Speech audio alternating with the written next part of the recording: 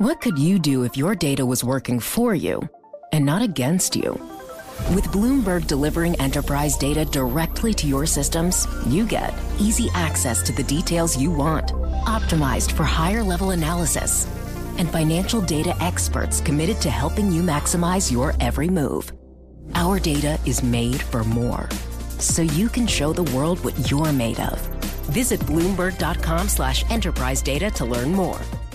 Live from our nation's capital. How do we reopen this economy? The latest on how this pandemic is impacting farmers. What does this do for the United States' relationship with China? Bloomberg Sound On. The insiders, the influencers, the insights. We're responding to this crisis, and manufacturers are stepping up like never before. We're looking at 70 candidates for different vaccines. How do we make sure a pandemic of this scale never happens again? This is Bloomberg Sound On with Kevin Cirilli on Bloomberg 99.1 and 105.7 FM HD2.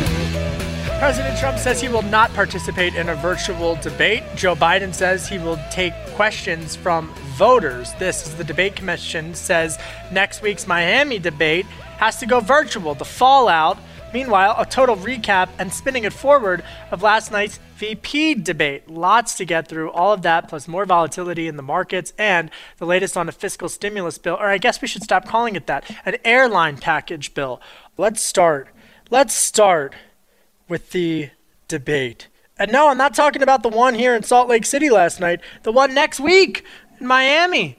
Did you see all the drama? So this morning, I'm standing outside of the University of Utah, getting ready to recap for Tom, John, and Lisa on Bloomberg Surveillance about Senator Harris and Vice President Pence. And then all of a sudden, I get this statement in my inbox on my Bloomberg terminal email, and it says from the Committee on Presidential Debates, next week's debate in Miami is virtual. I look up at our producer, David Sucherman, and Matt Tomlin, our photographer, and are we going to Miami? Are we not going to Miami? Next thing we know, President Trump calls into Maria Bartiromo on Fox Business Network for like a 50-minute interview via telephone, and he says he's not participating in the debate. He calls it a quote-unquote giant waste of time.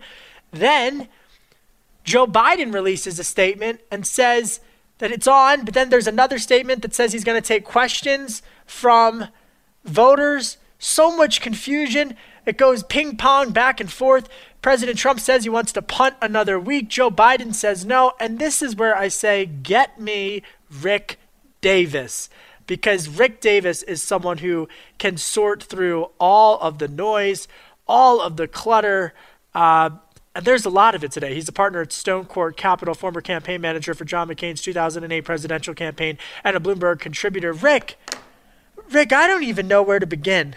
But try to help me put this in perspective with all of the drama between the two campaigns, totally stepping on one another for last night's performance, and now they're talking about Miami.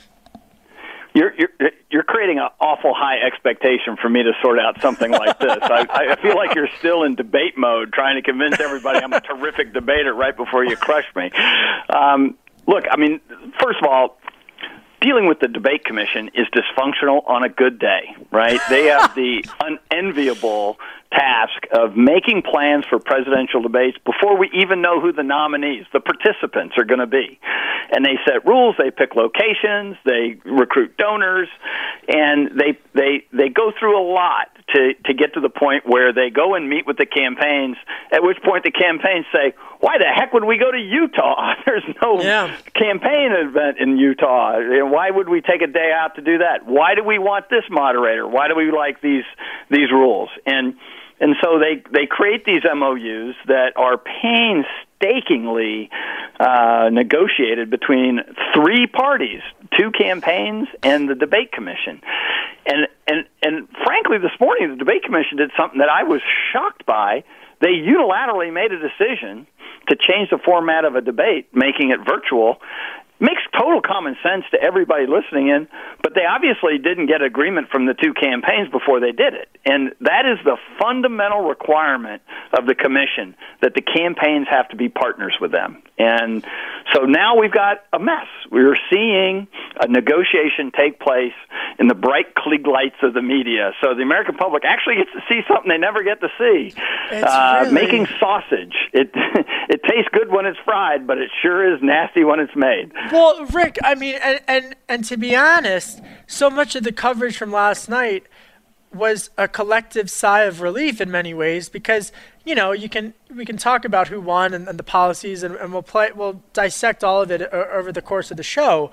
But for the most part, it was a much more better, well-received debate than last week's. You could hear everybody talk, and for the most part, people were, it was more of a traditional format debate. And I think that there was a lot of praise for both of or all of the parties involved, I guess all three parties involved, in terms of respecting the rules and whatnot. But that morning, literally that morning, now, as you just mentioned, they're negotiating in real time, and it's really, really perplexing why, play this out, folks, 4 years from now, 8 years from now, people would take the debate commission at their word. Am I wrong, Rick?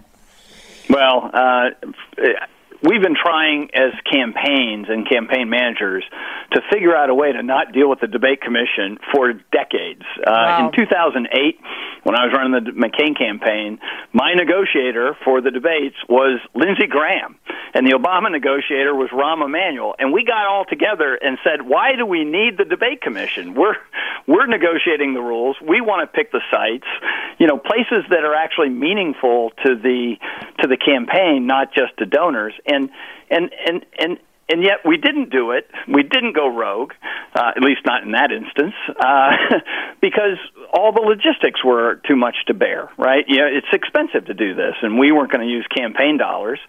So it's an anomaly, right? I mean, but like the debate commission should never have said anything publicly until at which point in time they literally had signatures dry on the page from a discussion with both parties saying it's okay to make this virtual. I mean, everything we do is virtual, so it's a little surprising to me, frankly, that Donald Trump said no to it. That's a whole nother topic. But the commission should never have stepped on their own debate press first thing in the morning, after a perfectly good debate that they desperately needed after the debacle of a week ago, and they started this firestorm. So I think in retrospect, people will look back on this year's presidential cycle and really wonder what value add was the debate commission. They didn't do a good job in the first debate, and they stepped on their own successful vice presidential debate by monkeying around with the second and third presidential debates. And I have deep respect for the debate commission and the institution that it represents. And of course, I obviously have deep respect for the presidential debates and the vice presidential debate. It is just a wild story. I don't want to take an opinion on any of it, but I do just want to say a wild story just to have these negotiations going in real time, and now just so much uncertainty. And to be candid, if here in Salt Lake City, Utah, and talking with sources on both of the campaigns, my takeaway from the Trump campaign is that they are all in on turning out the base. So I'm not sure they view it as politically advantageous or even that it is worthwhile to debate virtually. I think that they might be making a calculation based upon the conversations I've had where they're saying, you know what? All of the mess around it will speak to the argument that they're trying to make, Rick, quickly in the minute that we have left, of a minute and a half we have left, of the institutions, all the political institutions are against us. Do you follow me? Yeah, Kevin, I think you're spot on. I mean, what do you need a debate for if you've already got your supporters lined up and you just need to turn them out? That being said, the president loves a theater, right? I mean, he's one of the great theatrical politicians of our time. Whether you like what he's saying or not, you're captivated by it. Whether it's the first debate where you're watching a train wreck happen in slow motion or one of his rallies, it is how he communicates to his base. And when 40 million, 50 million, 70 million people tune in, it's kind of tough not to say yes to that. And so if he's trying to get a bigger turnout of his base, it is one of the few things that he has left in the last 4 weeks of this campaign to communicate to tens of millions of people in one night. And then there's still, I guess, the the optimist that still exists inside of me that says, don't the American people deserve to know the visions that the two nominees have for the country from policy and geopolitics? There's that part of it too, Rick. Come on, I'm an optimist. Rick Davis, partner at Stonecourt Capital. Congratulations on all of your all-star coverage with David Westin and Jeannie Zaino as well. He's the former campaign manager for John McCain's 2008 presidential campaign and Bloomberg contributor, and he has promised to purchase me French fries when I am back in Washington, D.C. Rick, you got always it. A pleasure. And coming up, we're going to check in on what happened in the markets with Elena Papina, Bloomberg equity markets reporter. What happened in the markets today as Speaker Pelosi and Secretary Mnuchin continue to negotiate an airline package bill? Is it grounded or are they ready for takeoff? I'm headed on the first flight back to D.C. tonight. You're listening to Bloomberg 99.1. Hi, I'm Ron Kraszewski, Chairman and CEO of Stifel. Financial advisors, if you're not growing your practice, you're losing market share. Stifel is a growing entrepreneurial, advisor-centric firm built for successful advisors like you. Imagine having the resources of the largest wirehouses and the support of the boutique shops, but none of the bureaucracy to get in the way of you serving your clients. At Stifel, it's your business, your book, your clients. I always tell the advisors we're recruiting, I want you to come to Stifel and double or triple your business. Most of them laugh and shake their heads, but I'm serious. Don't take it from me. Take it from Stifel's #1 finish in J.D. Power's 2023 U.S. Financial Advisor Satisfaction Study. So, there's a reason why 148 financial advisors joined Stifel last year. Come join us and find out why Stifel is the firm where success meets success. Visit www.choosestifel.com. Stifel Nicholas and Company Incorporated, member SIPC and NYSE. You're listening to Bloomberg Sound On with Kevin Cirilli on Bloomberg 99.1 and 105.7 FM HD2. My name is Kevin Cirilli. I'm the chief Washington correspondent for Bloomberg Television and for Bloomberg Radio. So much to get through on the economic data front. And coming up, we're also going to check in with David Welch, who is our Detroit, Michigan bureau chief, about that Governor Whitmer story and the FBI making some arrests about, I guess, a plot to kidnap the governor of Michigan. It's a wild story. David's going to walk us through it. Meanwhile, let's go back to the markets. Speaker of the House Nancy Pelosi rebuffed Donald Trump's call to provide aid to airlines without a deal on the larger stimulus package. She spoke actually on Bloomberg Television today about this. Take a listen to what Speaker of the House Nancy Pelosi told my colleague David Westin. Here she is. We want to help the airline workers. There is legislation that we had in the CARES Act, which we hope that we could continue for another 6 months or so. That expired the end of September. We can do that separately, but we cannot do it unless there's a big bill. So it could be part of a big bill, or it could be separate from a big bill from a timing standpoint. That was Speaker of the House Nancy Pelosi speaking earlier today to David Westin. And she went on to talk about many, many different things, including the Supreme Court. I'll play for you some of that coming up later. U.S. stocks rose in volatile trading as investors clung to hopes for a stimulus deal despite conflicting signals coming from Capitol Hill and the president.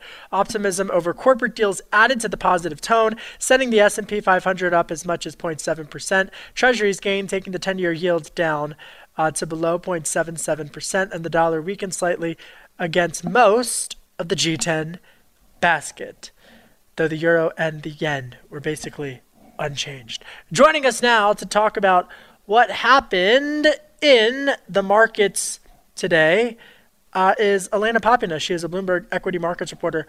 Elena, thanks for being here. Thanks for coming on the show. What happened in the markets today?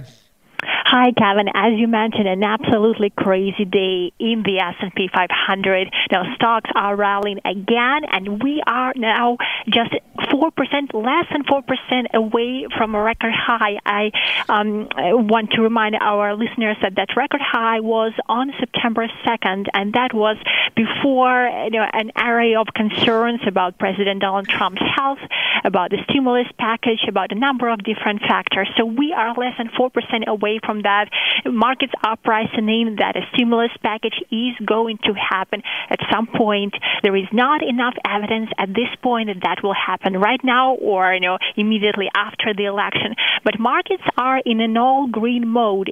I'm looking at my Bloomberg terminal. All main sectors are solidly in the green, so it's an actually very solid day for all sectors in the S&P 500. A lot of optimism, mainly about the deal. What did the airline sector do today? I mean, because there's so much talk about airlines. Are investors trading off of every word that Speaker Pelosi tells our David Westin, or that President Trump tells Maria Bartiromo? I mean, or is there an expectation rather that the airline package relief bill will come before the election, or is there still uncertainty around it? Yeah, American Airlines CEO said the company will have to have a new round of layoffs if they don't receive the package and the stimulus money as soon as possible. And we could see, Kevin, an immediate reaction in the S&P 500 Airlines Index. So it was trading higher, about 2% higher early in the day. It tumbled to a session low on the concern that the stimulus package isn't coming anytime soon. Then after Pelosi's remarks, it went back up in the green, so it actually finished the day 1.5% higher, and that's more than the S&P 500's gain, which rose 0.8% for the day. So airlines and other sectors that focus on economic reopening are actually doing much better right now. They are leading this recovery. So there are definitely a lot of bets that, number one, the stimulus package is coming at some point very soon. And number two, we're not going to see any type of lockdown that we had early in the year. So recovery stocks are doing so much better than everyone else at this point. Yeah. Elena Papin is on the line. She is a Bloomberg equity markets reporter. I just also want to note IBM surged after saying it will spin off its infrastructure unit, and Regeneron Pharmaceuticals Inc. rose after the president said its antibody cocktail was the, quote, key, end quote, to his quick recovery. All right. I am really obsessed with the VIX because I want to understand whether or not the volatility is going to be forecast in the end of November, early December, especially as investors and traders try to understand my neck of the woods in terms of the presidential debates. There was so much volatility in the rhetoric and coming from politics this morning with regards to the debates and whether or not there will be one. Did that do anything to the VIX, or did that not make an impact? That did not make too much of an impact, Kevin. And I'm looking at the volatility futures curve. So I'm looking at what investors are pricing in for volatility to be in November, early November, early December, early January, early February. So that curve was a little bit higher on Friday when we, learned the news about Donald Trump's positive coronavirus results. It actually has been going down slightly. First of all, as concern abated about Trump's health, and then as polls showed a bigger Democratic win in the latest polls. So that volatility curve, it needs certainty. It's now investors and analysts are starting to increasingly price in the Democratic win. So that is clearly showing in the volatility curve right now. The VIX of the VIX, the so-called volatility of volatility index, is now actually near the lowest level since February. So since that time when the huge sell-off began. So that is telling us that investors are, yes, indeed, pricing in volatility, but not to such a big extent as it was several months ago. That's fascinating. It's really, really fascinating. And just the 2 minutes that I have left with you, tell me about just how you mentioned this earlier. You said that the reopening stocks are doing better. What are they looking at? Because with all due respect, I'm looking at, not to you, but to just the notion of it, Elena Papin. I'm looking at the numbers in New York, the numbers in D.C., what they're doing in Europe. What are they seeing that the Johns Hopkins people aren't seeing? Yeah, well, investors are looking at a kind of slightly different perspective, Kevin. So they are looking at, whether we're going to see another lockdown or not. And, chances are high that we aren't. Yes, New York is in a fragile situation at this moment, especially with certain pockets in Queens and in Brooklyn, seeing a spike in cases. But investors are looking at all the stay-at-home stocks being overpriced at this point versus the, reopening stocks, the so-called value stocks, the airlines of the world, the car makers of the world, being, underappreciated and could be potentially a good buying opportunity right now. What one hedge fund manager told me the other day was that he was looking for more of an even exposure to the markets. The FANGs are really overbought right now. Technology stocks are really crowded right now. So what if there is a huge rotation after election? We have no idea what's going to happen. We have no idea. Yeah, it's going to be fascinating, and plus all the antitrust developments coming out of Washington as it relates to that. Elena Popina, I got to leave it there. Elena Popina, thank you so much for your time, and we'll talk more about the FANG stocks and quadruple witching ahead of Halloween. How's that for a dad joke? Bloomberg Equity Markets reporter Elena Popina. My name is Kevin Cirilli. More coming up next on Politics Policy. You're listening to Bloomberg 99.1.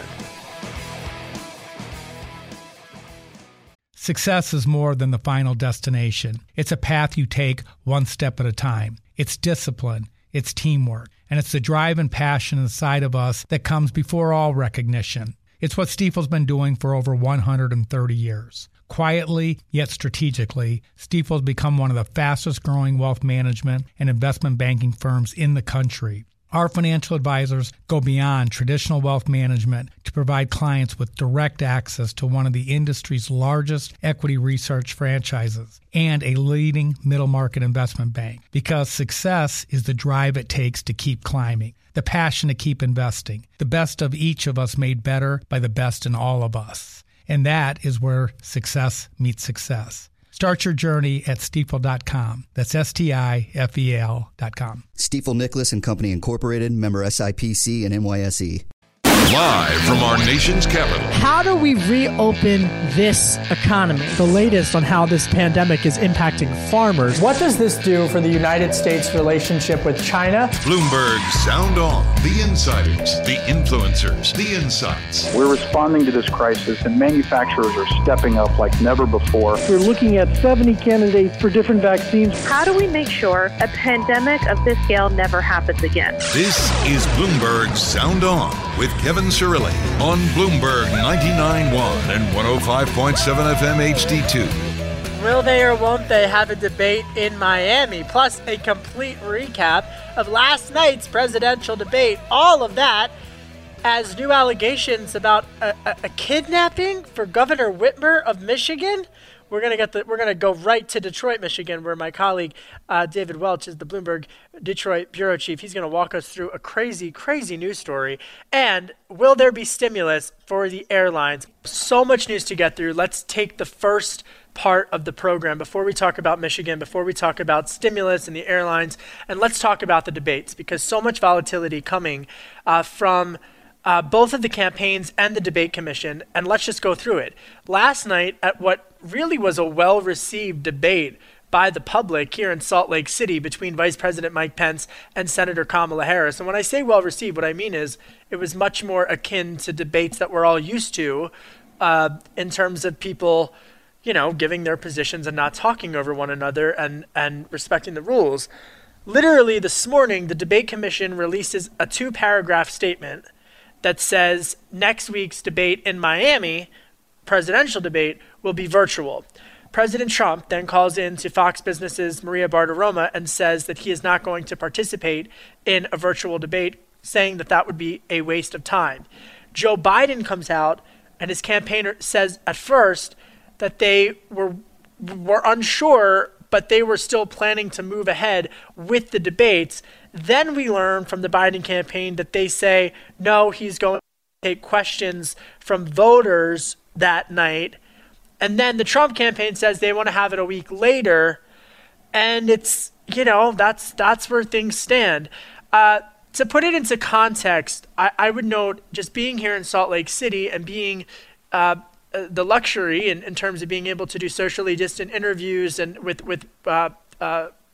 members of the respective campaigns, is that this is very much a strategic decision on behalf of both the campaigns. Based upon my reporting, from the sources that I talk with on Trump World, what they're saying is this is a base election for them. They want to turn out their base. As Rick Grinnell told me yesterday, they want to turn red districts blood red and to amplify the turnout of conservative districts. And so this type of strategy, by continuing to question whether institutions, and in this case political institutions, are against not just President Trump, but their supporters, this falls into that political playbook. In contrast, the Biden campaign, they say that they want to continue to try to make a rhetorical type of argument as it relates to the soul of the country, as Biden continuously talks about. And so talking to voters as opposed to participating in the debate is, part of that playbook. So it's really remarkable. And as Rick Davis told me in the last half hour, it also raises questions about how campaigns interact, not just with one another, but with the debate commission itself. I'm so incredibly grateful to welcome to the show our panel, former Florida Congressman Patrick Murphy, who represented Florida's 18th congressional district as a Democrat from 2013 to 2017, and former Ohio Republican Congressman Jim Renacci, who represented Ohio's 16th congressional district from 2011 to 2019. I really appreciate the time, because now that you guys are out of office, I feel like you're more chatty, to be candid. I'll start with you, Patrick. I don't want to go into too much of the punditry, but just from a strategic standpoint, describe to me the dynamic of the triangular relationship between the two respective campaigns today and the debate commission. I can't say I understand both sides entirely and why they're posturing the way they are. It's obviously all about, changing the dynamics of the race at this point. We are, 27 days away from the actual election. Millions of votes have already been cast. You look at the recent polling, and by all accounts, the Biden-Harris team are up, 9 points on average. So Trump really needs to change the narrative, really needs to change the dynamic. I would think a debate would be an opportunity to do that, right? Maybe there's a potential gaffe, maybe there's something to jump on, whatever that might be. So I was surprised to see them, want to even delay this at all. But like you said, maybe it's, more at this stage about just doubling down on your own base. And by doing a debate, you've got to try to appeal to the middle and not take certain positions. And maybe that's more dangerous at this point for them. And Jim Renacci, I say this, if you're Senator Kamala Harris or Vice President Mike Pence, you might be annoyed, not just with the top of your respective ticket, but also the debate commission, because no one was talking about their debate. And I'm still in Salt Lake City, and I'm like, was there a debate last night? Everyone's talking about the dynamics of what's going to happen next week and where we find ourselves, Jim. Well, I would agree, and with a lot of what Patrick's saying, I will tell you that it's about the last 20 days. It's getting people out to vote. President Trump does best in a live debate format. He wants that. I'm sure that his first thoughts were, I don't want to do a virtual debate. I want a live debate. I want to be on stage. That's where he shines the best. On the reverse side, I'm not sure that Vice President Biden shines as well on a live stage. So there is posturing as we get through these last 20-plus days to try and come up with the best solution to get out the vote. But like I've been saying, I think we're almost down to 95% of the people know who they're voting for. It's now just a small percentage, and it's how do you win those 5% or 6% over? Because in the long run, I think people have already made their decision. You know what you have with President Trump, and you know somewhat what you have with Vice President Biden, as he's been there for 42 years. And you have these two camps, one being we don't like the establishment, the other being fully establishment when you come to Vice President Biden. And I think that's where President Trump shines, is to be able to show in a live debate, he needs to be able to talk about those things. And he doesn't want to be cut off either. I'm sure a virtual debate will be cutting him off. Well, I've been saying this repeatedly because I also think it's one of the rare opportunities that Americans have to see the nominees for their respective parties to be under the pressure. I mean, so much of what we see, and this is not a criticism of President Trump or Vice President Joe Biden. It's just the nature of the time that we find ourselves in. So much of what we see of our elected leaders in these settings is controlled. And so I think that voters do deserve to see a debate, several debates, to see how they will handle pressure moments. And also, I also think they deserve to see, even if they know who they're voting for and they're not going to vote for the other person on the stage, they still deserve to understand the policies and the way in which they are pitching those policies, not just to Americans, but around the world. I think they deserve to see that. And so that's why I hope that there is a debate, because I think it's still a worthwhile American tradition. Coming up on the program, the panel is going to stay. Please stay, because I do want to talk about the policy of last night's debate, especially on the U.S.-China front. And we've got a lot to talk about with my colleague David Weston, who had a great interview today, a newsworthy interview with Speaker of the House Nancy Pelosi. It was a ping-pong back and forth between her as well as President Trump on the airline industry. So I'll talk about that as well. But coming up next, we're going to head to Detroit, Michigan, because the Governor Whitmer has found herself in a really remarkable, horrific story, and the Bloomberg bureau chief there is going to weigh in with us. My name is Kevin Cirilli. I'm the chief Washington correspondent for Bloomberg TV and Radio. You're listening to Bloomberg 99.1. Hi, I'm Ron Kraszewski, Chairman and CEO of Stifel. Financial advisors, if you're not growing your practice, you're losing market share. Stifel is a growing entrepreneurial, advisor-centric firm built for successful advisors like you. Imagine having the resources of the largest wirehouses and the support of the boutique shops, but none of the bureaucracy to get in the way of you serving your clients. At Stifel, it's your business, your book, your clients. I always tell the advisors we're recruiting, I want you to come to Stifel and double or triple your business. Most of them laugh and shake their heads, but I'm serious. Don't take it from me. Take it from Stifel's #1 finish in J.D. Power's 2023 U.S. Financial Advisor Satisfaction Study. So, there's a reason why 148 financial advisors joined Stifel last year. Come join us and find out why Stifel is the firm where success meets success. Visit www.choosestifel.com. Stifel Nicholas and Company Incorporated, member SIPC and NYSE. You're listening to Bloomberg Sound On with Kevin Cirilli on Bloomberg 99.1 and 105.7 FM HD2. My name is Kevin Cirilli. I'm the chief Washington correspondent for Bloomberg Television and for Bloomberg Radio. A completely wild story out of Michigan, the battleground state of Michigan, and pertaining to Governor Whitmer, Governor Gretchen Whitmer, who's been on this program.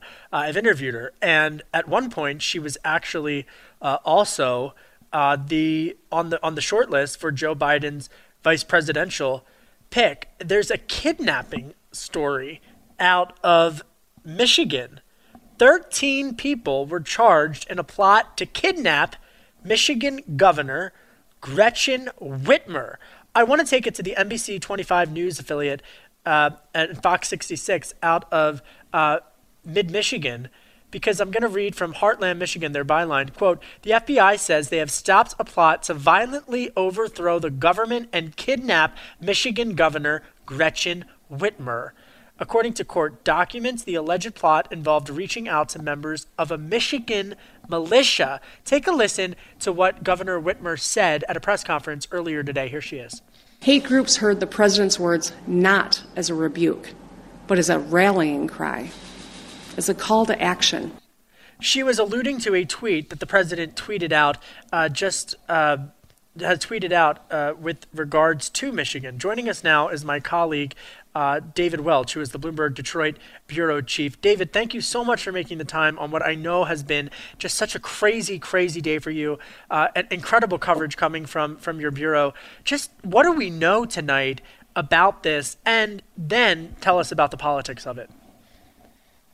Yes, we know quite a bit. So the FBI, working with Michigan State Police and the Justice Department, at first they told us they arrested 6 people and charged them with the kidnapping plot. And then there are 7 others who are charged with a handful of felonies, including basically terrorism charges, and they were targeting law enforcement agents, other members of government.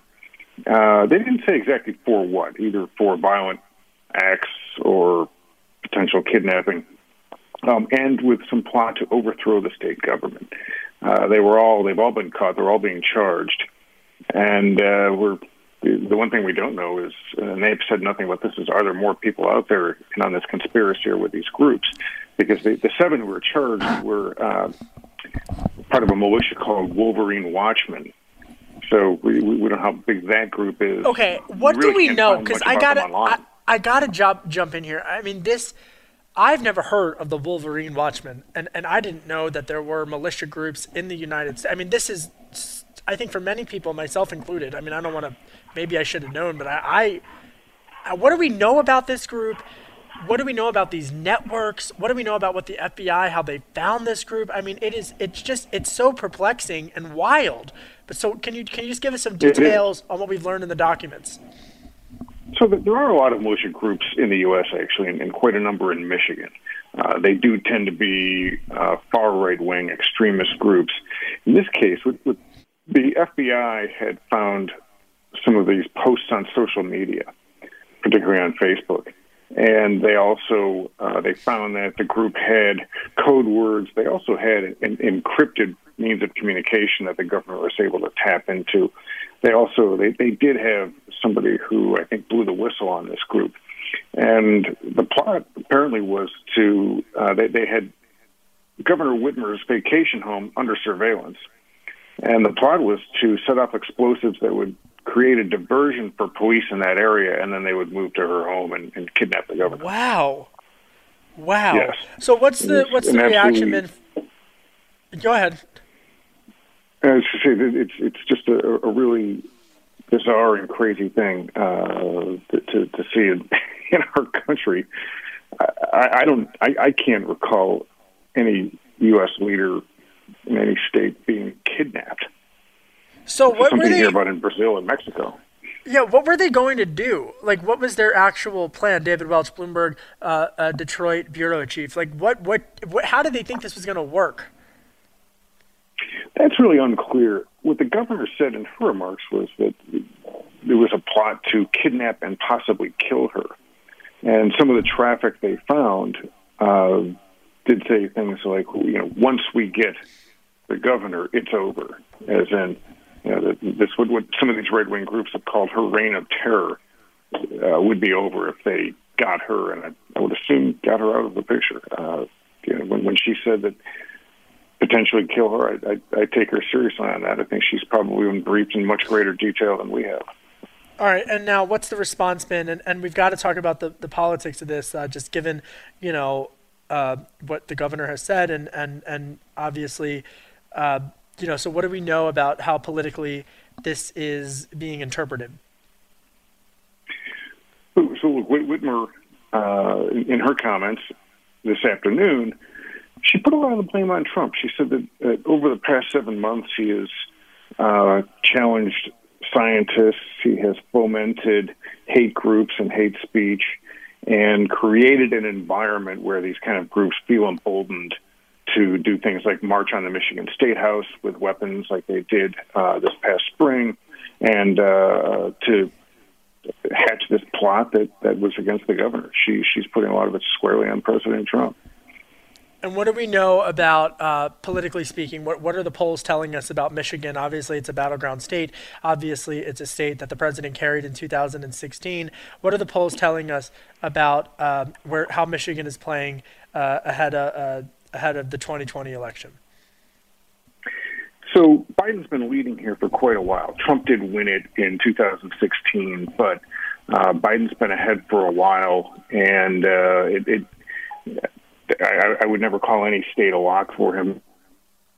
Predict that Joe Biden will win the state, but hey, a lot can happen between now and Election Day. But it's been going pretty well for Joe Biden so far. All right, David Welch, thank you so much for calling in and on what I know has been an incredibly busy day for you. He is leading our team's coverage from the Detroit, Michigan Bureau. This, of course, is a major story. The FBI arresting more than 10 individuals in connection with plotting to kidnap the governor of Michigan, Gretchen Whitmer. Wow. All right, coming up on the program, we're going to dive into the policy of last night's vice presidential debate. Download the Bloomberg Sound On podcast on Apple iTunes at Bloomberg.com or by downloading the Bloomberg Business app. You can also find me on Radio.com, iHeartRadio, and Spotify. My name is Kevin Cirilli. I'm the chief Washington correspondent for Bloomberg TV and Radio. This is Bloomberg 99.1. You're listening to Bloomberg Sound On with Kevin Cirilli on Bloomberg 99.1 and 105.7 FM HD2. My name is Kevin Cirilli. I'm the chief Washington correspondent for Bloomberg Television and for Bloomberg Radio. I've got two former lawmakers with me, the best in the biz from two battleground states, Ohio, Florida. Jim Renacci is with us. He is a former Republican lawmaker. And Patrick Murphy, a Democratic lawmaker of Florida. All right, let's dive head first into where I still am, Salt Lake City, the beautiful Salt Lake City, as we dissect... No, not that fly. We dissect the policy issues pertaining to last night's debate. Take a listen to the two candidates, Vice President Mike Pence and Senator Kamala Harris, on trade policy. Here, take a listen to some of their exchange. Here it is. The president's trade war with China. You lost that trade war. You lost it. What ended up happening is because of a so-called trade war with China, America lost 300,000 manufacturing jobs. Farmers have experienced bankruptcy. Lost the trade war with China. Joe Biden never fought it. Joe Biden has been a cheerleader for communist China over the last several decades. That was just one of the many fiery exchanges between Senator Harris as well as Vice President Pence. I want to ask the panel first and foremost about China. And Patrick, I'll start with you. I didn't really hear a clear, I think both, well, I want to be careful. What did Senator Harris tell us about how Joe Biden would handle China in last night's debate? I think you started to say the answer to your own question there. I think both candidates were more focused on pointing a finger and trying to get a punchline, right, and something that's going to be played on the news, and not really. You know me so well, Patrick Murphy. What the next steps are going to be. And look, the truth is, it's hard to have that intellectual debate on any issue if you have a 2-minute answer on something as complex as trade policy with China, for example. And I think most people. Listen to the show, understand that this is something that dates back decades, right? And it's really easy to point a finger at this person or that. There's a much more, a macro conversation needs to be had here about this. I wish the candidates would have both spoken about, hey, in the next 4 years, here's what our goals are. Here's how we're either, Trump would, Pence say, here's what we plan to do to make it better. Here's how we want to improve trade, et cetera. And by the same token, I wish Kamala would have dove into that a little bit more and talked about Joe Biden's plan and why it hasn't worked thus far, whether they want to get back into TPP or they have a different idea. But let's talk about that. But I think you started to answer the question. It's more about finger pointing now. Well, yeah, and Jim, come in here because I think in terms of what we've seen, how the Trump campaign has tried to discuss China, They point to familial relationships of the Biden campaign, and they talk about NAFTA, they talk about USMCA and whatnot. But specifically on trade policy, I don't know. I was surprised that didn't come up more, but I thought that exchange was a pointed one. Well, again, agreeing with Patrick, that's exactly. These are political points. These are debates, 2-minute gotcha moments. But really, has happened, though, is over the last 30 years, we've lost the battle with China. Both Republican and Democrat administrations have continued to let China grow their economic power base for years, and I think that's the real issue. So I think when Kamala Harris said, the Trump administration has lost the battle, and when Vice President Pence said, hey, you guys lost it when Obama and he were president and vice president, I think those were just sound bites because actually This has been a 30-year process. We have lost significant ground, and China continues to do the things that are necessary to find a path to economic power, and the United States does need to be careful. And as Patrick said, I wish there would have been both would have laid out their plans for what we're going to do with China in the near future. I thought it was interesting in terms of the economic front how Senator Harris said that one of the first things that President Biden would do would be to repeal the Republican tax plan. Of course, the Biden administration would increase the corporate tax rate from 21% to 28%. They say that they would also increase infrastructure spending. And so it's we did get some more nuanced policy last night. Okay, let's talk about the COVID response, because this was another heated moment in last night's vice presidential debate. Take a listen to this heated moment between Senator Harris as well as Vice President Pence over the pandemic response. Here it is. They knew what was happening and they didn't tell you. When I look at their plan that talks about advancing testing, creating new PPE, developing a vaccine, it looks a little bit like plagiarism. You respect the American people when you tell them the truth. You respect the American people when you have the courage to be a leader, speaking of those things that you may not want people to hear, but they need to hear so they can protect themselves. The reality is that we're going to have a vaccine, Senator, in record time, in unheard of time, in less than a year. The fact that you continue to undermine public confidence in a vaccine, if the vaccine emerges during the Trump administration, I think is unconscionable. I think our editors who put that together did an incredible job because it really illustrates the perspectives of both of the narratives that both sides are telling, Jim. Does it not? I mean, truly, I think right there you have one side saying that lives were lost and another side saying that lives were saved, and it's so incredibly intense. But those are the two narratives on the collision course, Jim. Well, absolutely, and both of them are right. Lives were lost and lives were saved, and I'm not sure that anybody in any administration could have done much different. This was a pandemic that started in China. I think the president has done certain things well. I think he may have not, like Kamala, one of the things I disagree with her, and I'd love to see her someday of course I would never vote for her on this, but in a presidential position, finding out something, and the first thing she does is run on TV and tells everybody. That doesn't happen. What normally happens is you get all the information, you gather it up, you determine what the path is, you make some decisions, and then you tell the American people, here's what we know, here's what we're doing, here's how that's what leadership is. Leadership isn't running to the microphone. So a little disappointed she started out that way, because I don't think she would do that if she was president.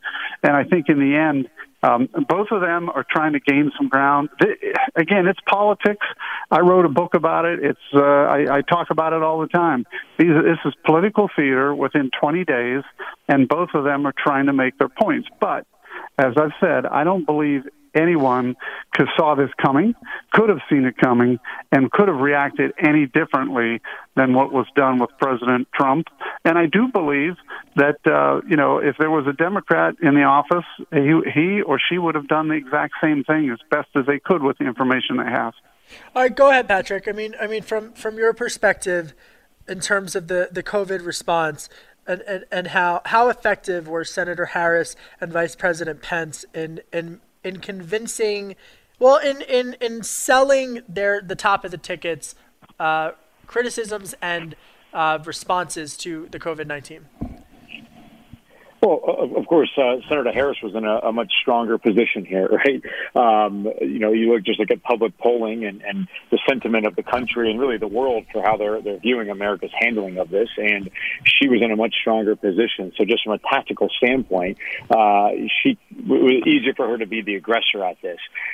Vice President Pence was in actually a pretty tough position, not only just looking at the numbers, but also just with this recent outbreak at the White House is now, a hot spot. That's a tough record to defend.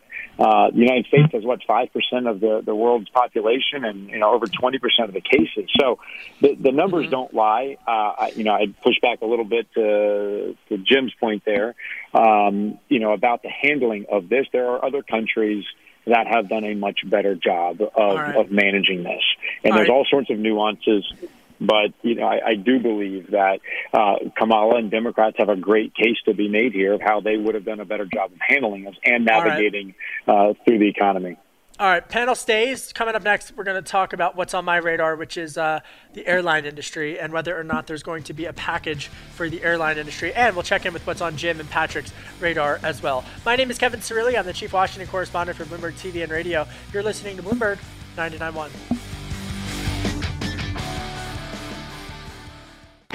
This is Bloomberg Sound On with Kevin Cirilli on Bloomberg 99.1 and 105.7 FM HD2. My name is Kevin Cirilli. I'm the Chief Washington Correspondent for Bloomberg Television and for Bloomberg Radio. Earlier today, my colleague David Westin spoke with Speaker of the House Nancy Pelosi about negotiations on the airline aid bill. This is President Trump and Secretary Mnuchin are trying to move forward on some type of package, $25 billion worth for airline industry relief.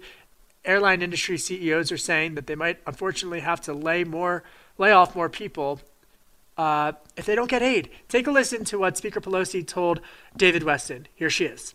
We want to help the airline workers. There is legislation that we had in the CARES Act, which we hope that we could continue for another 6 months or so. That expired the end of September. We can do that separately, but we cannot do it unless there's a big bill. So it could be part of a big bill, or it could be separate from a big bill from a timing standpoint.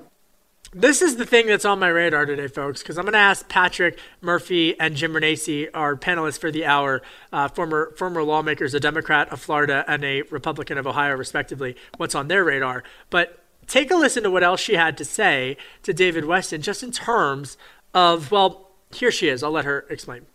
It was very strange, really surprising, and I'm rarely surprised, when the president took to the tweet and saying that he wants the Senate to have full focus on this confirmation of the justice and turned attention away, and so we're stopping the negotiations. He'll do anything in his power to overturn the Affordable Care Act. It's just interesting. I think it illustrates, and it was a great question by David Westin. It illustrates just just how the strategy that President Trump is using, whether or not it works, we don't know, caught so many people off guard, including the Speaker of the House when he tweeted out the other day that the fiscal stimulus negotiations were done. Jim Renacci, is this a good move or a bad move? Good strategy, bad strategy on behalf of President Trump on fiscal stimulus? Jim? Patrick? Jim? Patrick, are you there? This is Patrick. I'll just jump in. Thank you. I think it's silly policy. That doesn't make any sense from a political standpoint either. Bad policy and bad politics here.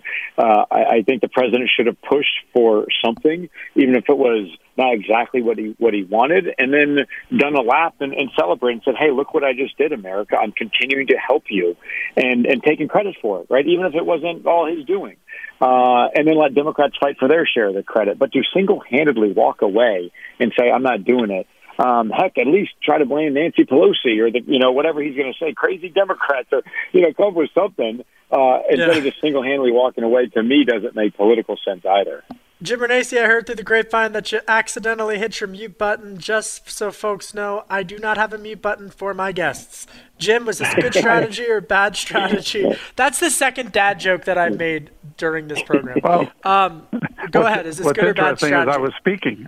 I gave you an answer, but you never heard it, so I'll have to repeat it again.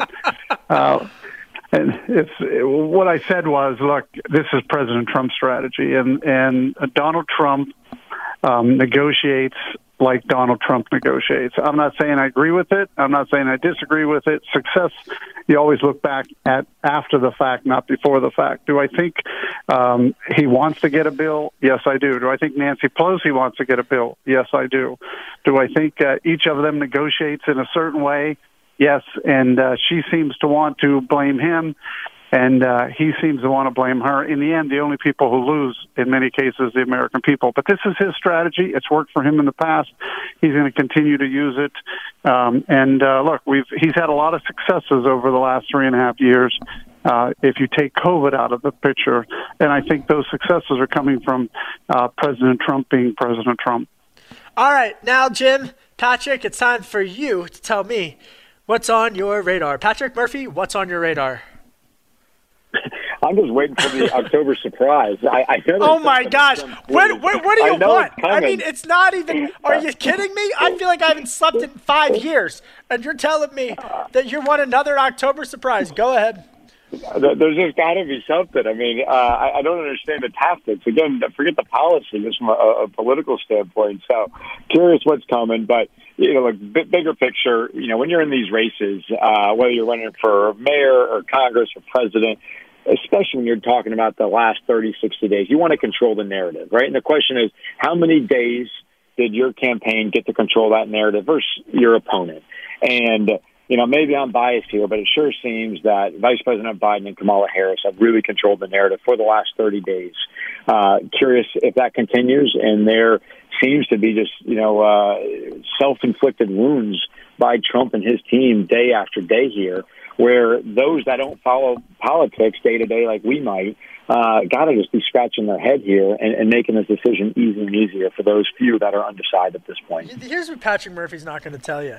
But if this gets too crazy, he's going to be on a boat fishing and saying, you know what? It was good talking politics, but I'm down in Florida where it's sunny and warm. And Patrick, that's a great point. Great point. Jim Renacci, what's on your radar? Well, it's interesting. I would just say after listening to Patrick that I don't care what either of them does over the next 20 days. 95% of the people have already made their decision. And it's really going to come down to those 5% who are just trying to decide. And I'm not sure how they haven't made that decision yet. But I will tell you what hit my radar today was the information that the U.S. budget deficit hit a record of $3.1 trillion. And right now that's 15% of the U.S. economy. It's the highest deficit in history. We used to complain about President Obama's administration. And again, Republicans used to blame President Obama. Democrats want to blame President Trump. Really, the purse strings are in the Congress. They're the ones that control what's spent. But $3.1 trillion deficit, a record. I was reading that today, and I thought in 2010, we were complaining that our debt was $10 trillion, and now we're heading to $30 trillion, and nobody seems to be talking about it.